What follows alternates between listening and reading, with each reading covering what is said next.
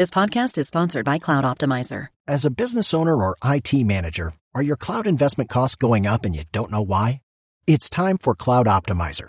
As you migrate your business to the cloud, what you're spending and why you're spending it can get a little hazy. But Cloud Optimizer clears up the mystery and puts the cloud to work for you.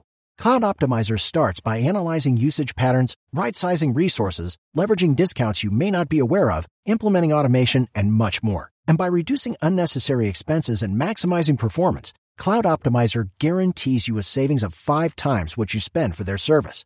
As you utilize cloud-based services more and more, you don't have to lose sight or control of your spend. You can stay agile, streamline your costs, and optimize your performance, plus save significant money with Cloud Optimizer. Make the cloud work for you with Cloud Optimizer. Get a free assessment and find out how much you can save by going to cloudoptimizer.com. Go to cloudoptimizer.com for your free assessment. That's cloudoptimizer.com.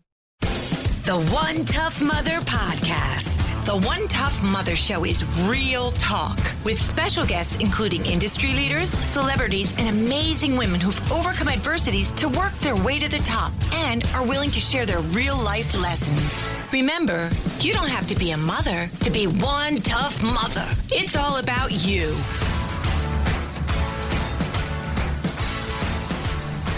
Welcome to the One Tough Mother Show, and we're back. As you know, we're back every Friday. Some people say Thursday, but okay, we're back one of the days of the week. We're here, and I'm here with Tough Mother Lisa. Hey, hey. Tough Mother Gail. Hello. And Tough Brother Seth. Yeah. He had to go real low on that one. So I just have a quick question. Lisa, what'd you do last week? Oh, my God. I just took off and went to the beach. Yeah. And I'm going right back down Unbelievable. this weekend. What a week. And I didn't plan it, but hey, okay. The weather was crazy It was beautiful. I know. Stay out of the water. Oh, the rip currents were Jesus. ridiculous. People Crazy. died. Ridiculous. People died in Jersey. Yeah, a lot. It's really they die scary. in every state, I think, though. No, I'm talking about this specific rip current from getcha. this past weekend. Yeah, it's from Maria, right?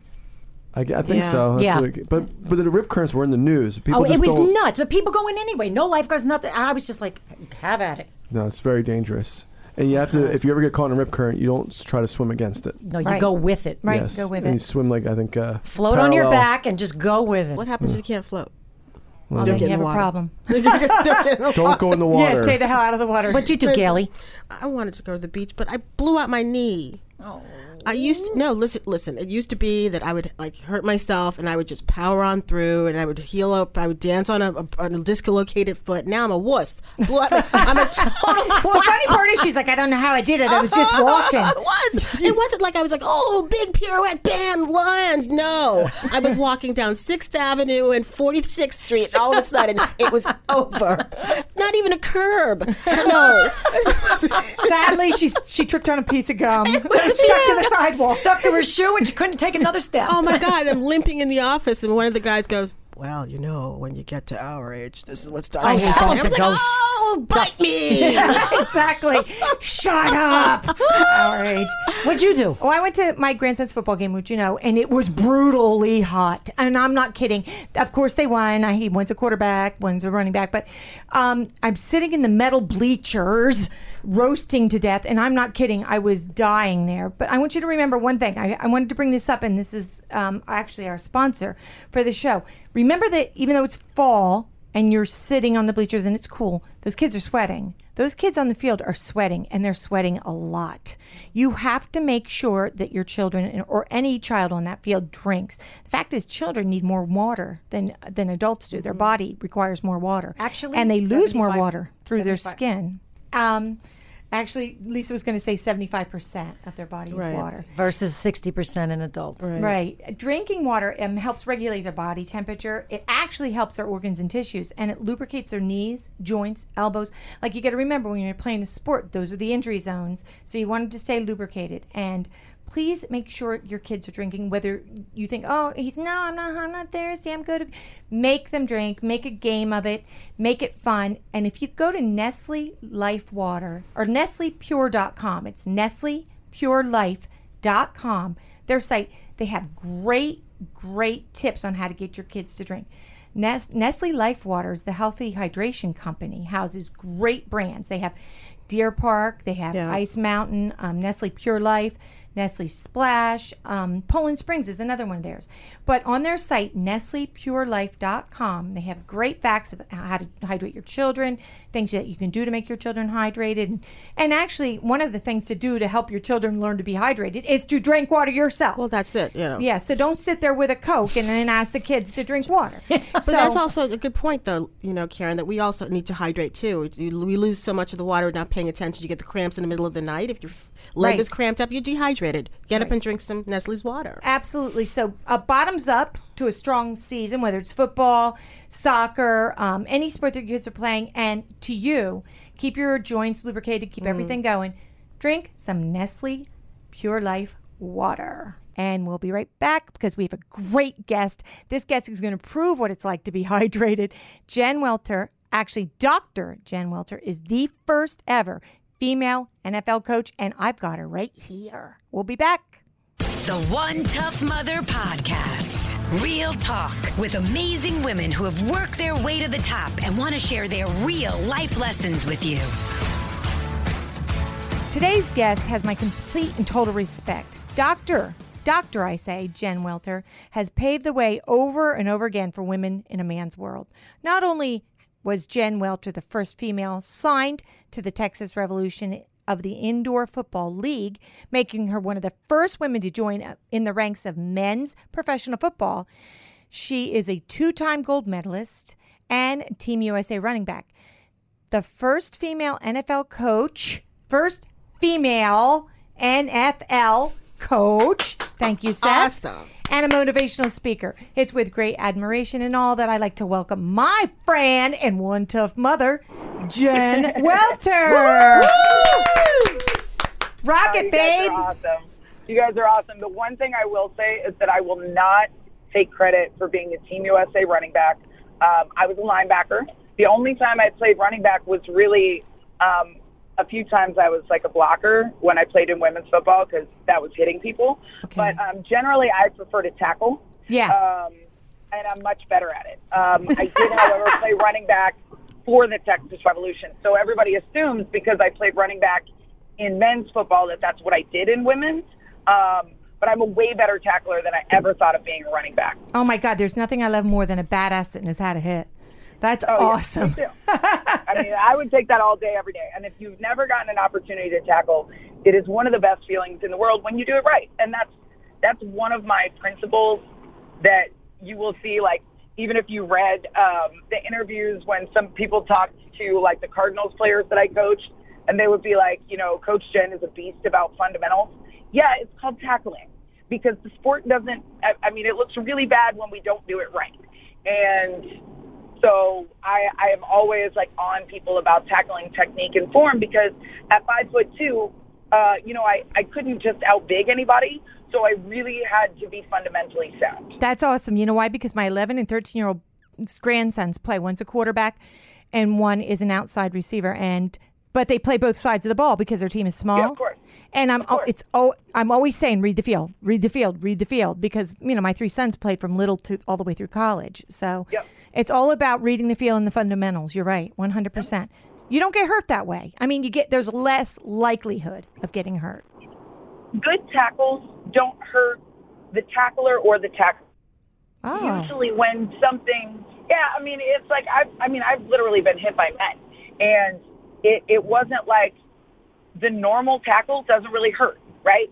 It's when, people get wrapped up or there's multiple people or something's awkward that you see people get injured. That's a good point. I tell people.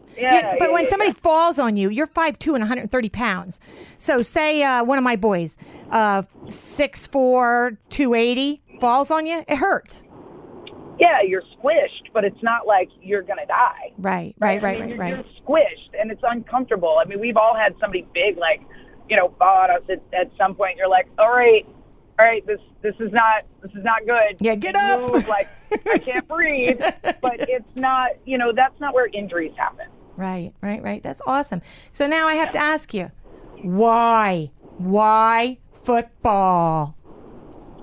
I grew up in Vero Beach, Florida, which is a small town, and it was the biggest thing in a small town. It was like, this is these are the real life gladiators. You know, the stadium was so big, the lights were so bright, and I always wanted to be one of them. And I was just enchanted by it, but I never had a chance to play until after college. What did your family think? I mean, come on. Mom, hi. I need lunch for tomorrow, and you to sign my football pass. What do they think? You know, my mom actually, when I went to play football, was really upset at first. I was coming from rugby, and my mom was like, oh, I don't know about football. And my dad was like, listen, Nancy, she's finally going to have a helmet. This is good. Rugby's nasty. Right. Right. So, you know, I went from tackling with no pads and no helmet to tackling with pads and a helmet. And I always credit my success in football with my rugby roots.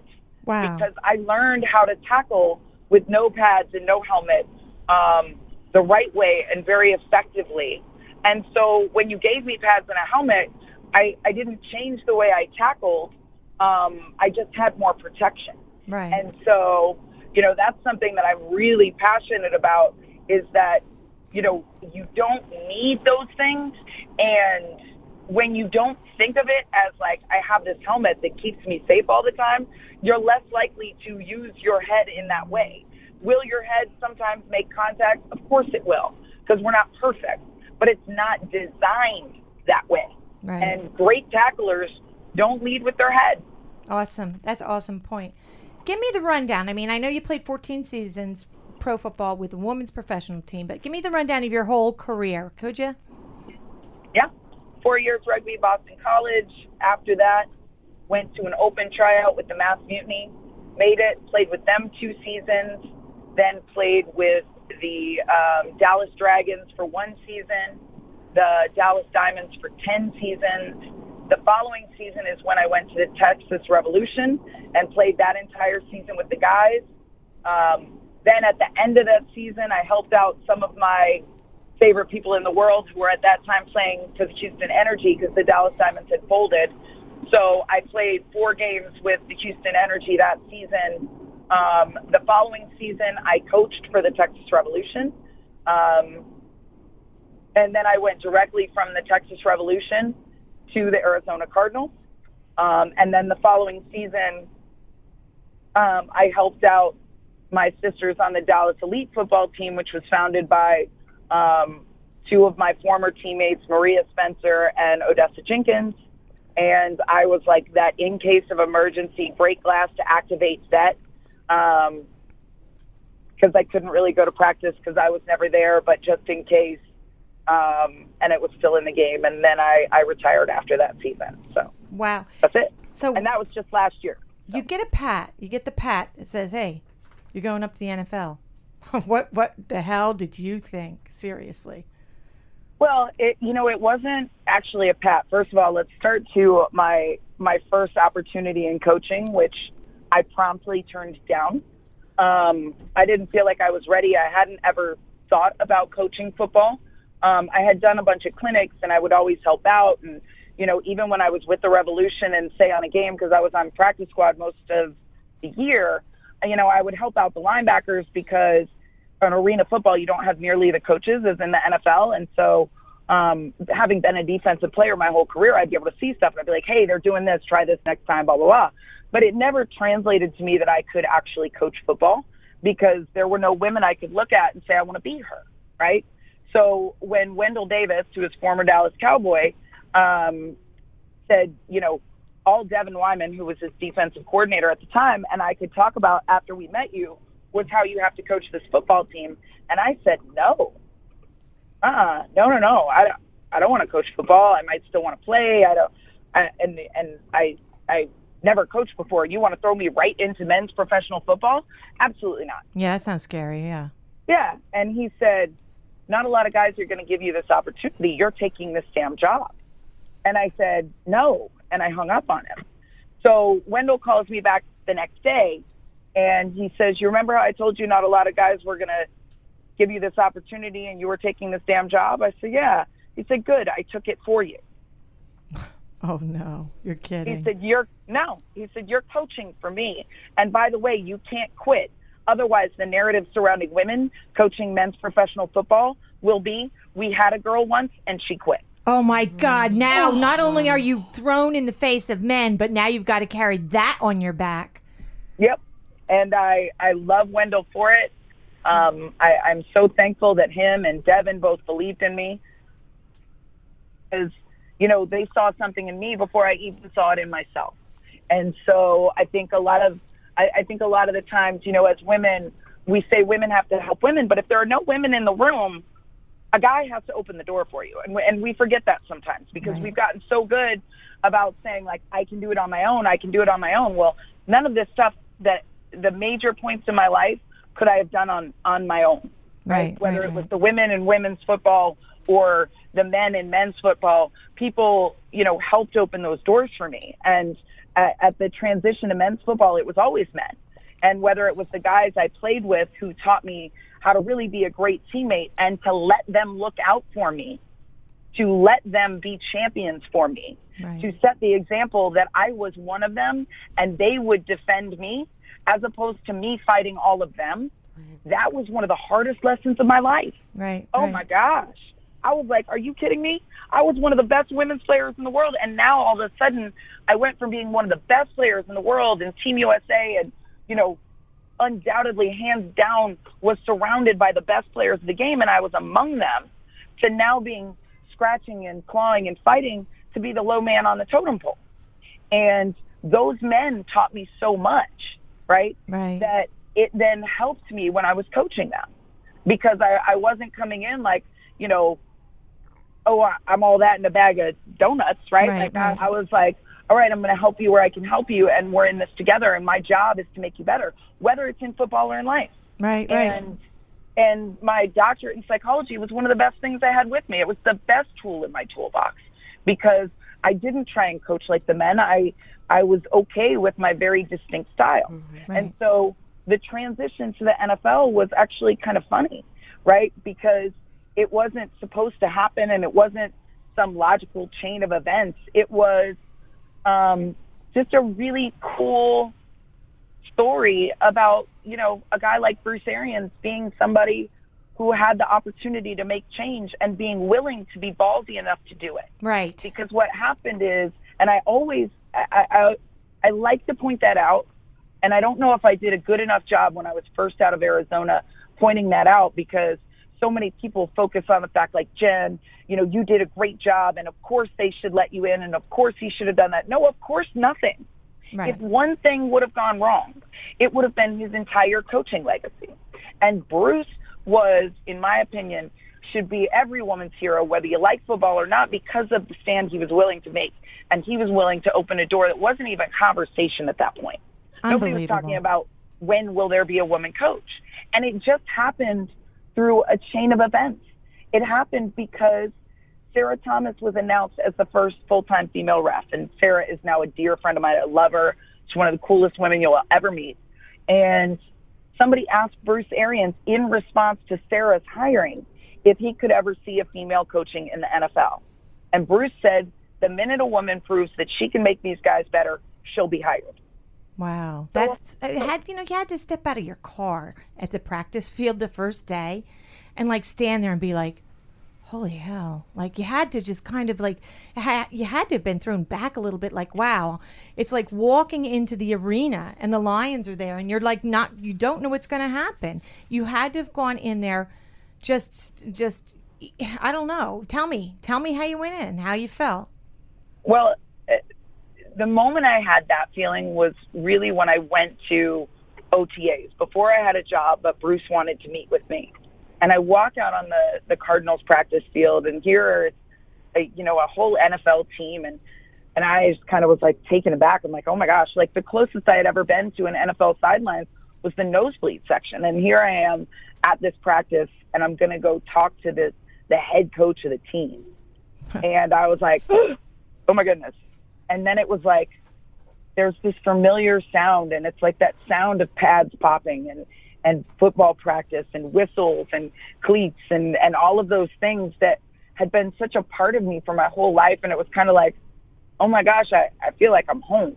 Right. Right. And then Bruce Arians he's everything that you would hope he is when you watch him in interviews. Like, he seems like such a cool dude. He is that guy. I was hoping you'd say that because, he seems very cool. He's one of my favorite people on the face of the planet for obvious reasons. But beyond that, because of the man he is, he made me feel like I'd known him my whole life in about 5 minutes because of the easy way he, carries his authority. I remember I was like, Coach Arians, and he was like, don't call me that. My friends call me Bruce or BA. Coach Arians is too formal, and it was like, well, all right, okay, BA. Like, if you meet him, he'll say BA. But I think I was still I don't think I was in BA territory yet at that time. I think I called him Bruce. But, he has this way about him. And I just remember thinking I would run through a wall for this guy. And I knew why the players loved him the way they do, because he just has a special way of, bringing you in and letting you be a part of his world.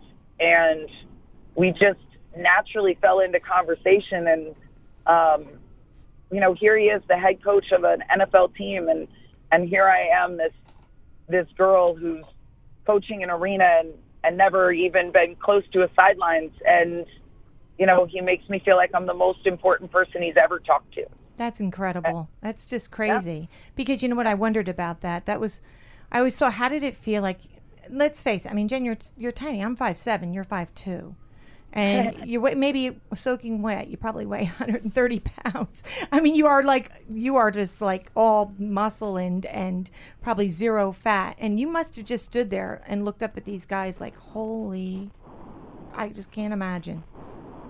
In my mind, I am XXL. In clothes, good girl. I am a small.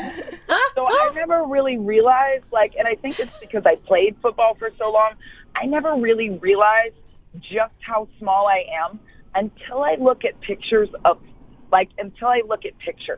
I'm kind of like, oh. Right. Oh, those guys are kind of big, right? But around them, it's like, you're so used to it. I mean, I played against guys, so you can't really look at them that way. Right. And if I hadn't had all those experiences, I'm sure I would. But now it's like, I'm so used to being around like big guys. Right. That I don't know what I'd do if I was surrounded by people who were like my size. I mean, and that only happens if they're like 9 years old. So. That's true, because my sons, like I said, are like 6'4", 6'5". They're huge, and people go, "Wow, those boys are huge," and I'll be like, "Really?" Like you forget that they're that big because you're so used to that big. Like everybody in my family's that big. I am actually the shortest at 5'7" in my family. My sister, my daughter, everybody else is taller than me. So, right. But not only football. That's not only the only accomplishment you have in your life. You have a doctorate. Tell me what degrees you have. What degrees do you hold right now? I have a master's degree in sports psychology and a PhD in psychology, which is focused in sports as well. They just don't call it a, PhD in psychology or in sports psychology specifically, but that is my area of focus and expertise. And the reason I did that was, what people have to remember is, though I was playing pro football as a woman, and I usually say pro instead of professional because, our budget wasn't big enough. We couldn't afford all those letters, right? So let's just stick with pro, okay? We were making $1 a game at best. Like that's the disparity between women's football and men's football. So I was literally, working by day, playing football by night, and going to school by late night. And my vision was that I could take my practical experience, having played football, having played in the game, to combine that with the theoretical knowledge and study and expertise from school to be able to provide unique perspectives both to athletes and to people who wanted to understand, the psyche of athletes and of sports in the world in general, relative to that population, which is very different, obviously, than general population. And it also translates into a lot of, high performance. There's a lot of crossover and the mentality of excellence is kind of at the core of sports psychology. It's very positive psychology. And so I thought I'd be able to kind of marry those two worlds and be a unique asset. And that was my goal. That's amazing. And you know what? I read something, I think it was on LinkedIn, that you had posted about a hangover. You know, when you've gone and you've done so many things in your life is a constant you strive to perfect things and to go further and further, and it's a real hard push. Then you get that when you have that lull when it's not happening. It is. What did you call that hangover? A success hangover. Yeah, absolutely. I was thinking about that the other day, because it's like you do something. Like, so let's take for this summer, for example. I was the head coach of the Australian women's national team, and that ended in July.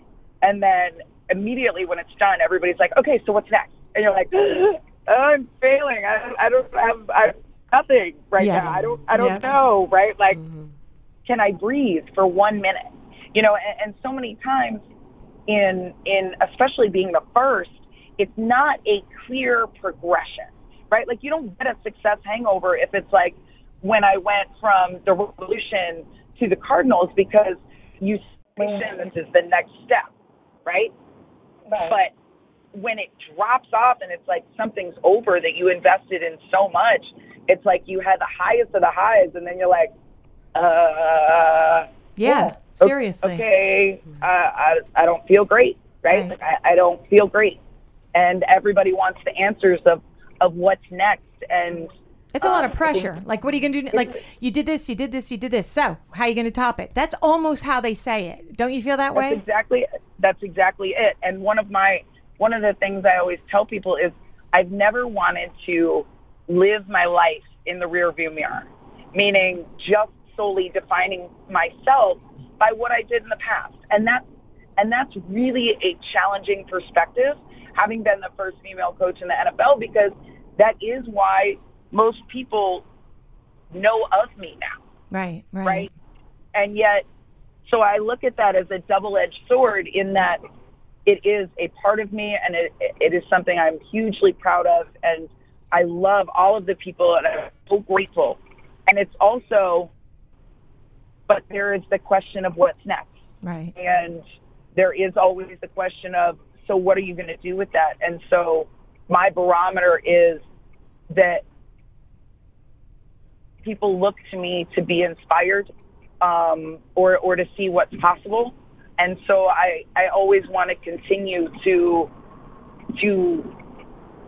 find ways to help put hope in other people, whether it's in their lives or in something that I'm doing in mine, and to be very realistic about the fact that life is not perfectly polished or punctuated, or, you know, any of those things that we hope it's going to be. Like, you know, what is your 5-year plan? Like, anytime I hear a 5-year plan, it makes me really nauseous. Right. I'm like, I have a 5-second, a 5-minute, a 5-day, a 5-week, and hopefully a 5-month period. And maybe a bigger goal, but I don't necessarily have a number that I can put on it.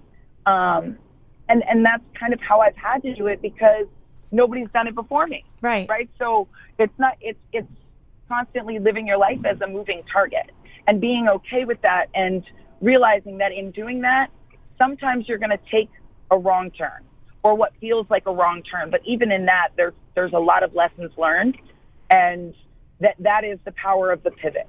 And I think everybody should believe in the power of the pivot in their own career, meaning don't just feel like you have to go one way because you've been going that way. See it and realize that taking one step to the left might have all of the answers for you. Right. And that it doesn't mean you've abandoned the things that you did. It's just you've taken them and you've channeled them in a new and exciting direction. You're so right. And now you've got this great book. Tell me about your book. Oh, I'm so excited. I can't believe it's finally here. Play Big means a lot of things to me, right? It tells some of the stories from my career. There are so many good stories that it's hard to fit them all in one book. So it will hopefully be the first of many. But it tells stories, and it gives people takeaways for life.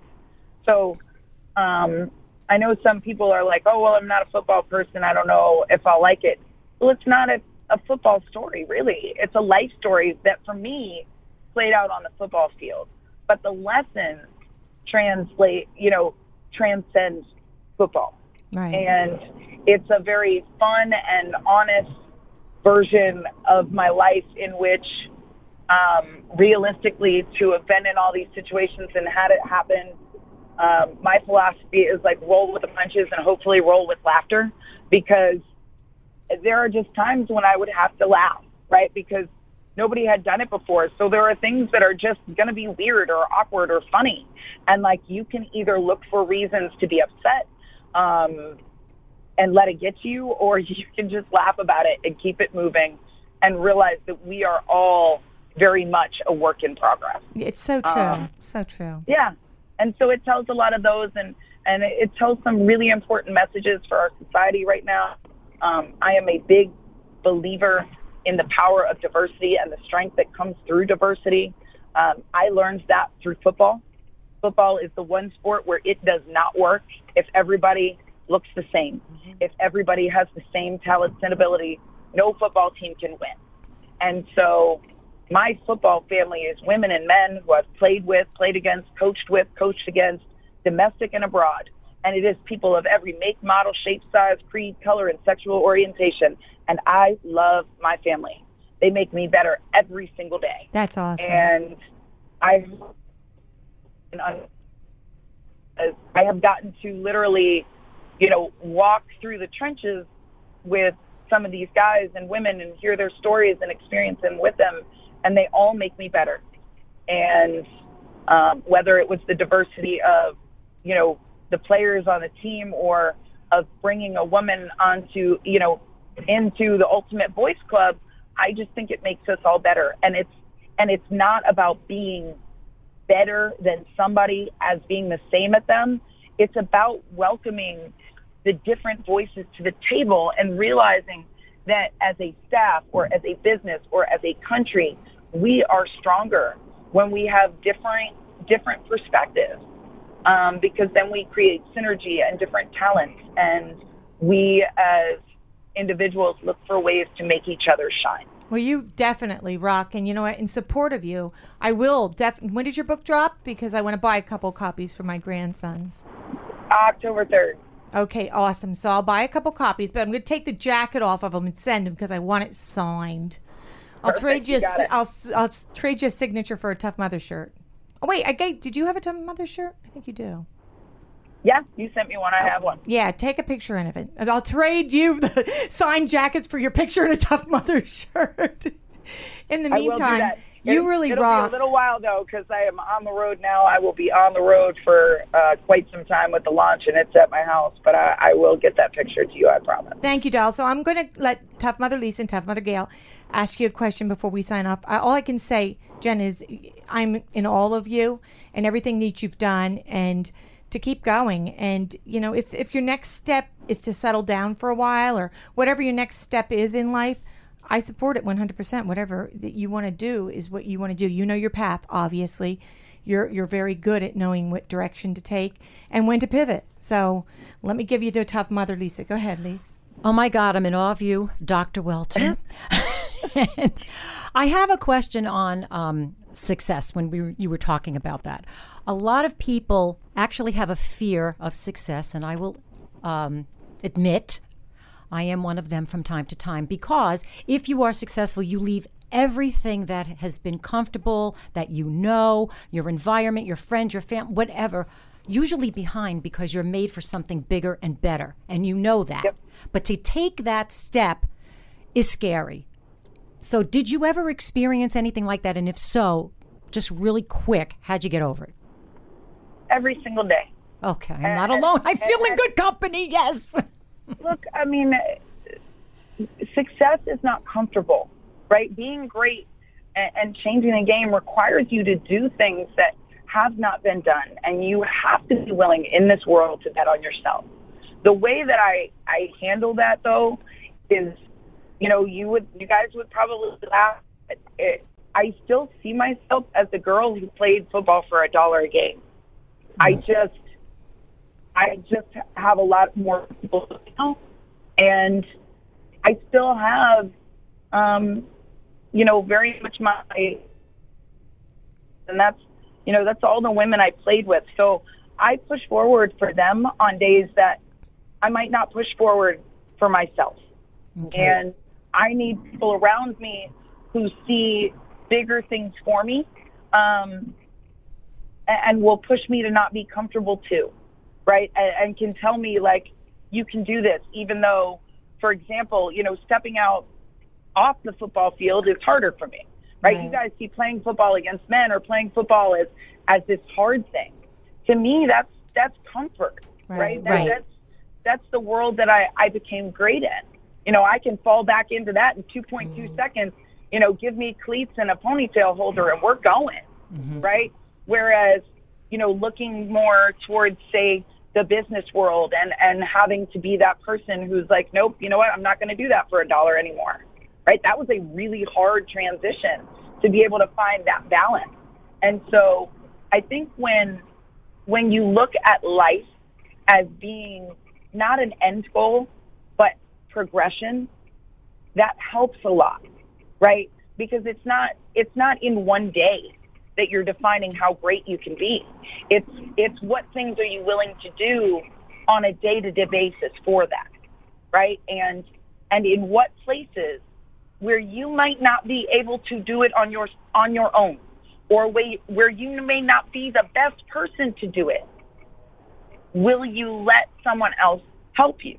And women are very bad at that, myself included. Right.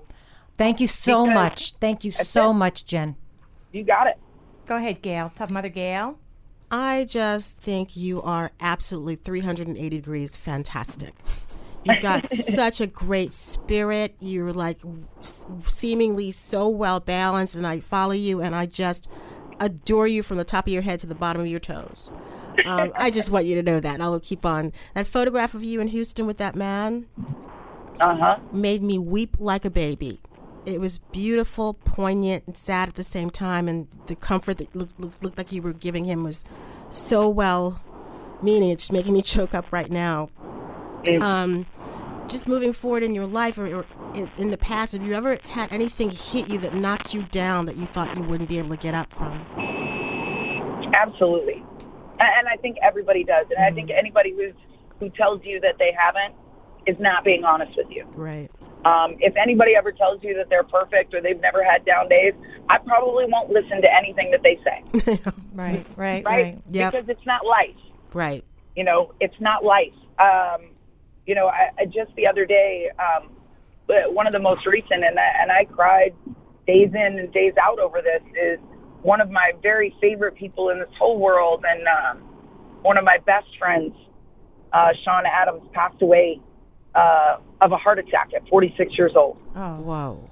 We're sorry. And wow. yeah. Sorry, and Jen. Sean was somebody I thought would be in my life forever. Yeah. He was somebody who never let me settle for less in myself, pushed me, kept me honest, ticked me off, gave me a high five, gave me a kick in the butt. He was one of the best people you ever met in your life. And I couldn't handle it. Right. Here's this person I counted on, like, we would be in our rocking chairs laughing about our craziness one day, right? Mm-hmm. And in a minute, he was gone. Oh, it's so sad. So sad. And all I could think of is, that he'd be like, baby girl, you gotta move. Yeah. Because he would have been the first one to be like, don't you, Right. nope. Yeah. Yep, we're not doing this. You got too much. And I found myself just talking to him, and I even sent him a text message knowing he wasn't there. Yeah. Just saying thank you for always being that person in my life. And I believe that he is somewhere watching from the grandstands even higher than normal. Absolutely. And that he is, he is probably my fiercest advocate from above. I have a And feeling that's he's the going only way I can tell me. Yeah. Yeah. He's going to come kick you in the ass when you need it. Jen, without a doubt. I can't thank you enough for everything. I really can't. And we appreciate you being on the show. We're excited about your book. You'll be back, right? You'll come back on the show? You come up to New York at any point? Let us know. Yeah.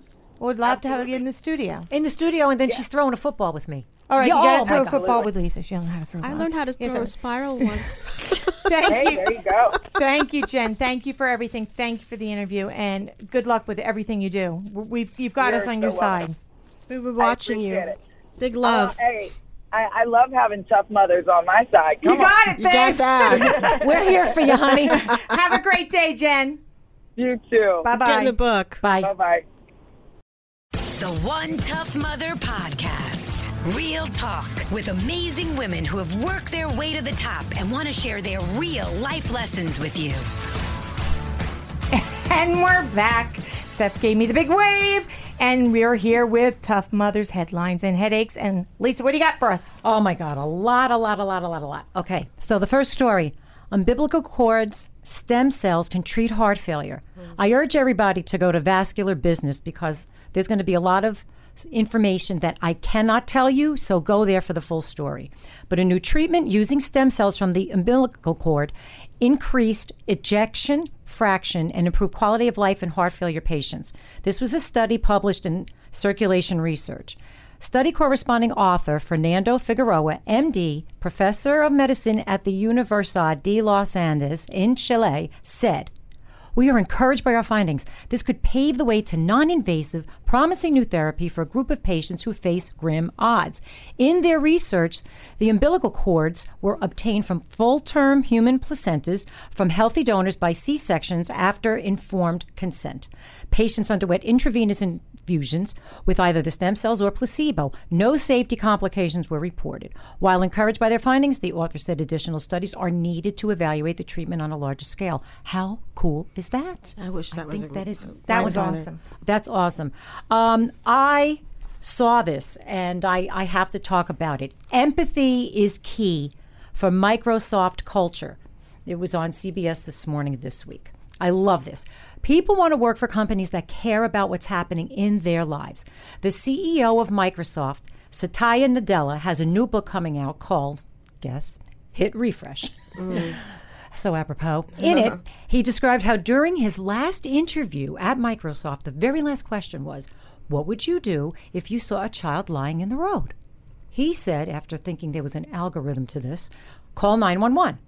The interviewer literally got up, left the room, and came back and said, when a child is on the ground and crying, you pick them up and hug them. He said, that was my first big lesson in empathy. Others who are aligned with this kind of thinking, Sheryl Sandberg, COO of Facebook. To her, it means sharing what you are going through so others can help and empathize and help you through it. Empathy is one of those decent, common sense values that Meg Whitman, CEO of Hewlett-Packard, also wishes more leaders had. I thought that was just extremely... It makes for a better work environment and people feel that you actually care. It certainly does. Okay, get ready. New STDs cases hit record high in the U.S. I think this is very important. That's just great. In 2016, America had more than 2 million new cases of gonorrhea, syphilis, and chlamydia, the highest number ever reported, the Centers for Disease Control and Prevention said on Tuesday. So we're now going to refer to them as the CDC. Only these 3 STDs are required by law to be reported to the CDC by doctors. If not treated, a lot of people don't know, but I'm going to point this out right now. If not treated, gonorrhea, chlamydia, and syphilis can have serious consequences, including death and higher risk for HIV. Chlamydia is known as the silent infection because most people don't even know they have the symptoms, okay? And it can cause sterility in women and testicular pain in men. Gonorrhea can also be silent, but symptoms usually come out such as burning during urination and discharge. Now, syphilis is scary because it's the most serious and often called the Great Pretender. I think there was a song for that.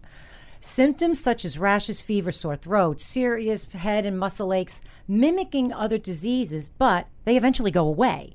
However, the disease progresses and if not treated, can affect the brain, heart, and other organs and lead to death. Newsflash from Tough Mother Lisa. We all know STDs come with a stigma, but that stigma is not worth your life. Go get tested. Please go get tested. Amazon, are they ever not in the news? Well, guess what? A group in Arizona sent to Amazon Jeff Bezos a 21-foot cactus in headquarter bid. Sun Corridor is an economic development company group that recruits jobs and businesses to Tucson in the southern part of Arizona. The cactus is part of Sun Corridors Inc.'s bid to get Tucson and Arizona in the running for the Amazon's second headquarters in the country. We wanted to make sure Mr. Bezos and his team notice us and send a message of we have room for you to grow here for the long term, said Joe Snell, president and CEO.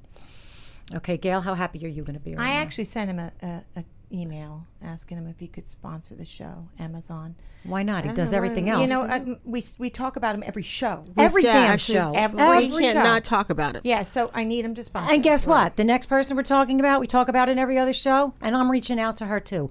Dove and Shonda Rhimes team up, Real Beauty Productions. That's great. All right, everybody, here's a factoid. Did you know that 69% of women agree they don't see themselves reflected in advertising, television, and movies? That's a big surprise. Dove and Shonda Rhimes launched Real Beauty Productions, RBP, to expand the definition of beauty by putting the power of storytelling into real woman's hands. And that's what we stand for, ladies. That's right. Share a story about you or someone you love that expands the definition of beauty. RBP wants to hear from women everywhere from every background. Throughout the year, Shonda and Dove will work with women to tell their stories and inspire us all to celebrate. Every woman has a story. Go to doverealbeauty.com to share yours. Maybe she'll come up with one of you guys. It'll end up being I got a series bunch about of you. stories. Yes, you never know. I got to say this because it was just the most amazing little thing. A groom saves a boy from drowning. This happened in Canada. Oh, my God. Clayton and Brittany Cook were just finishing their wedding pics. Clayton all of a sudden notices a little boy nearby, like, fell in a pond and was swailing and flailing arms and this and that. So what does he do? He leaves the pictures, jumps in with his suit, and pulled the boy out. Poor kid. But the groom stayed in his suit the entire time of the reception, and his bride, not surprised at all. That's why 'Cause she married him. That's just who he is, exactly. And Steven Tyler suffers unexpected medical issues. Aerosmith announced on Tuesday it would cancel the remaining 4 dates of its South American tour leg due to Steven Tyler's unexpected medical issues. Steven is expected to make a full recovery, the band said in a statement on his Twitter account. The exact cause of Tyler's medical conditions was not disclosed, but the singer reassured all fans his condition was not serious. Please do not worry, Tyler said. I am not in a life-threatening condition, but I need to deal with this right away and get some rest and medical care immediately in order to sustain and maintain my future performances. With just me, in my opinion, sounds like vocal cord trouble. That's just me. That's what it sounds like. Yeah, you would know that. Yeah. Yeah, okay. And do you want me to do quickies or should we do the mail? Let's do quickies, then Gail can do the mail. Okay, quickies. Dancing with the Stars, Barbara Corcoran, poor thing, first person to be eliminated. She told ABC News it was the first time she cried in 25 years out of aspiration. Did you see her? Did you guys see her? No, I didn't watch I it. thought she was pretty good. From what I heard, I she didn't was, see but it. Yeah, but you know, the competition is stuck. yeah. And she's used to making deals. Kylie Jenner and boyfriend Travis Scott are expecting, and Khloe Kardashian and boyfriend Tristan Thomas are also expecting. Hello. As usual, they keep it all in the family. The Princess Bride. Remember that movie? Oh, It's my returned. God, yes. My kids loved that movie. 30th anniversary, people. Got a little bit of trivia for you. Who played Buttercup, the princess? Crap, I don't remember. No way. Andre the Giant. Good one, Seth. Yeah, that's probably right. Okay, He's in the movie. He is in the movie. Okay, so who knows who played Buttercup? Come on, people. Anybody? Any takers? I don't remember. Buttercup. Was it She a stars cow? in House of Cards. No. Robin Wright. Robin Wright. I do too. Okay, the world's highest paid TV actress in 2017 is, drumroll please, Sofia Vergara. I don't get it. Yeah, well, 41.5 million. Now you get it. She's got tons of endorsements. I mean, it's ridiculous. Okay, Jennifer Lopez and Alex Rodriguez are each donating $1 million to Puerto Rico hurricane relief. Indina Menzel married her Rent movie co-star Aaron Haar last Saturday, and she stunned in a Carolina Herrera gown. And she also was married to Taye Diggs, who was in the Broadway Rent show with her. Okay, a little thing going on there. They've got a son too. Yeah. All right, now I think this is awesome. Saudi Arabia has now decided to allow women to drive. Women were protesting this, get this, by driving cars, then posting the videos of it online. I mean, how beautiful is that? Right, look, I'm driving. I'm posting. Come and try to stop me. That's You kinda- didn't get me. That's kind of dangerous, though, right? To video while driving. You're not supposed to use I'm your phone. sure someone Well, else first is in of the all, I car. don't think that they have, like, they're probably out somewhere, right? I'm sure Somebody's they in the have- car with them We videotaping. would like I'll to have to look think into they're that. smart enough to make sure they've got, videotaper. I knew this was a bad idea. Oh, Good one, Seth. And that's it for the Quickie, sponsored by Nestle's Life Waters, the healthy hydration company. And delicious. And we're going to be right back with Tough Mother Gail and the Mother's Mail. The One Tough Mother Podcast. Real talk with amazing women who have worked their way to the top and want to share their real life lessons with you. And we're back here with Tough Mother Gail and the Tough Mother Mail. it's Tough Mother Mail time. And it's sponsored by Dove Skincare. Be your beautiful self. I love them, by the way. Their campaign is excellent. It They is. are. It They really have is. really great. I mean, campaigns. they're real women. Okay. Now, you know what I mean. Diversity. All right. First one here we have is from Roberta. Dear One Tough Mother, I'm constantly getting stood up on the first date. Always in the friend zone. I have a job, a car, and I'm a good-hearted, honest person. All my male friends think I'm the perfect girlfriend, yet here I am, still single. I'm fat, but I'm happy and comfortable with who I am.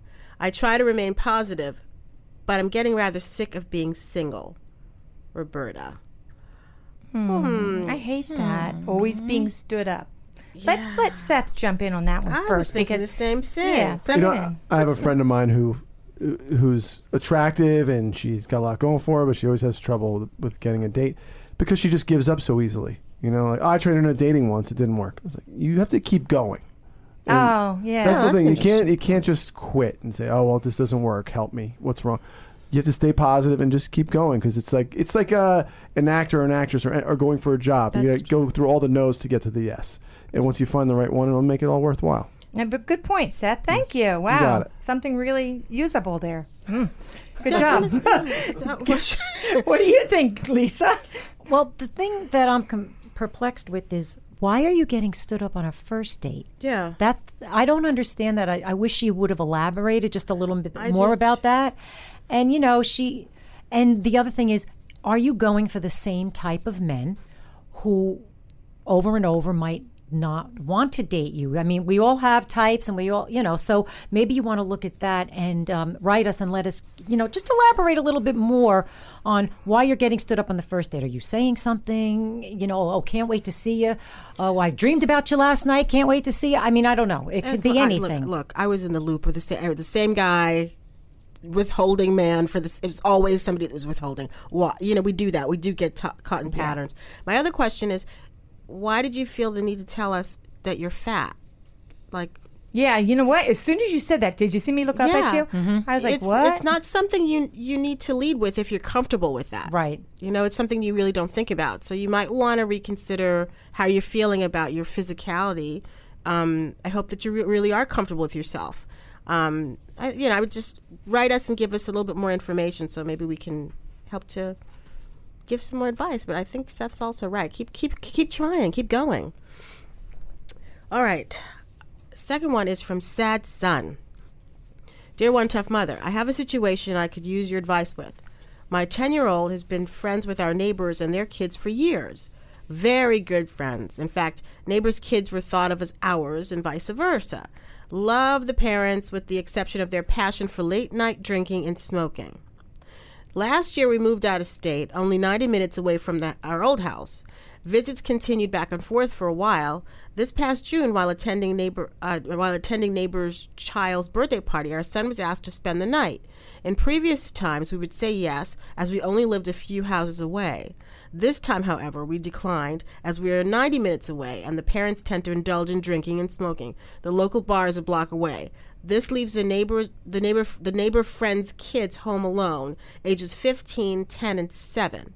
Now they refuse to speak with us and acknowledge phone or text messages. How can we restore this relationship for our son's sake? sad son. Yeah, that's sad. I mean, obviously you took that relationship more at heart than they did, because if that's how they feel, like, come on, they're not even responding. They don't respond. Come on, that's really rough. You don't like, okay, we understand, or wow, we were really sad that he couldn't stay. Well, it depends. Like, how did you tell them you weren't going to let him stay there? Did you say you guys drink or smoke too much? Sometimes it's in the delivery. Well, yeah. Now, what you say, how you That's say how it. you say it. And Right. so it sounds like to me that maybe the way that you delivered that message was insulting. It's possible. It's a possibility, Seth. Yeah, we're missing some information, but also as a parent, you have to make some unpopular decisions. Yeah. Absolutely. And I'm not leaving my kid there and going 90 minutes. And That was the first thing I thought of when she said it. Especially they made a point of the drinking and smoking. I would not be comfortable with that either. Right. I And agree. if they don't like it, then we'll make new friends. Yeah, exactly. Because first of all, 90 minutes, you're going to drop them off and then go home and then come back 90 minutes. That's no. Stop. I think they're like worrying about the overnight, the sleepover, because Yeah. 2 houses down, the kid can leave the house, run 2 houses home. Yeah. 90 minutes, it's a whole other kettle of fish. And right? your son, he's going to, I know it's tough right now and he really misses the kids, but there's other kids and he's going to make other friends, and he'll just have to realize what true friendship is. I think maybe sitting him down and say, they've moved on and you need to move on, and we're all... Unless they just literally call up the parents and say, listen, we're all adults. We want to talk to you about this. They won't respond, she said. Yeah, they don't respond to the calls. We don't know we don't know. Maybe they should just go visit them. I don't know. Yeah. Okay, well, let us know if any of this helped you, or... If you have any more information, Yeah. we can be more assistance. Okay. Writer blocked. OTM. I love writing, but I live in a small town and I'm no one important. Yes, you are. Is there any way I could start a career in writing stories or books? Maybe I'm reaching for the stars that are out of my reach. Writer blocked. Writer blocked. Nothing is out of your reach, especially as writing. Writing transcends. It can go over the internet. You can self-publish. You can get into online writing groups where you share your information, where you share your stories. There's so many different ways in which to write and to get better at writing, or to figure out what type of writing you want to do that doesn't require you to be in the same room as somebody else. And just because you live in a small town, and by the way, you are absolutely important and your voice is important. By the way, also, I would check out the schools, the colleges that are in your area. A lot of them have writing courses. Mm-hmm. Maybe you want to start a blog first and just see how it goes. And when you start a blog, you don't have to put it up online immediately. You find your groove and what you're comfortable with, and then you go from there. But Gail's right. You can always self-publish, and everybody writes. Yeah, and you know what? When you say you're from a small town, and is that too big a dream? I'm from a small town. There's like 2,000 people. I took Lisa to my house. Yes. The and town it is a small tiny, town. and it's in the middle of cornfields. And I don't think that makes a difference. You have to have a goal. I mean, keep pushing. You can't just say, okay, well, I'm from a small town and it's not happening. It will happen. Yeah, you can do anything you want to do. There's also a really good book that's called If You Can Talk, You Can Write, that will help you not be as intimidated by it. It's look it up online. You can get it on Amazon. You can get it on Barnes & Noble. And just do it. Just do it. Yeah, and again, I mean, you've got the internet now. I can't ever think there's an excuse for anyone as to where they live, as to why they can't do something. Because with the internet, I mean, geez, you can do anything. Especially actually. writing. So, yeah, let us know what you think. And remember, please, if you have a question, if there's something you want us to help you with, if you want to, just ask one of us, all three of us, or just Seth a question, please write to onetoughmother.com. It's onetoughmuther.com. We're there for you, and we're here to answer your questions, and we love helping everyone. And I must say, Karen just redesigned the site. It is beautiful. Thank It's you. such a great job. It is beautiful. Christine, kudos. Yeah, Christine does it, and she does a great job with it, and she's always updating it, making it look great, and making it User-friendly. user-friendly. Yeah, it is easy more. for people to use. So please, just Seth, did you see my new site? I haven't yet, but I'm going to go check it out now. Okay, thank you. You're welcome. And Lisa, what do we have? Mother Says, sponsored by Dove Skincare. Be your beautiful self. Okay, and Mother says, blessed are those who believe without seeing. Understand what Jen was telling you. You have to believe in yourself. You have to go with what you believe and not worry about what people are saying. And if you really believe in yourself, those people will step up to help push you forward. So all I have to say is thanks for listening again. We're here every Friday. We love having your emails. We love helping you out. And please find us on Facebook, Instagram, LinkedIn, Twitter, #OTM, #OneToughMother, #ToughMothers. And Gail, take care of your knee. Yes, please. What's going on? And stay away from the sidewalks. Damn it, they hurt. And you know what else I do? Breathe in. Stop it. Have a good time, people. Have a good day. Bye-bye. Bye-bye.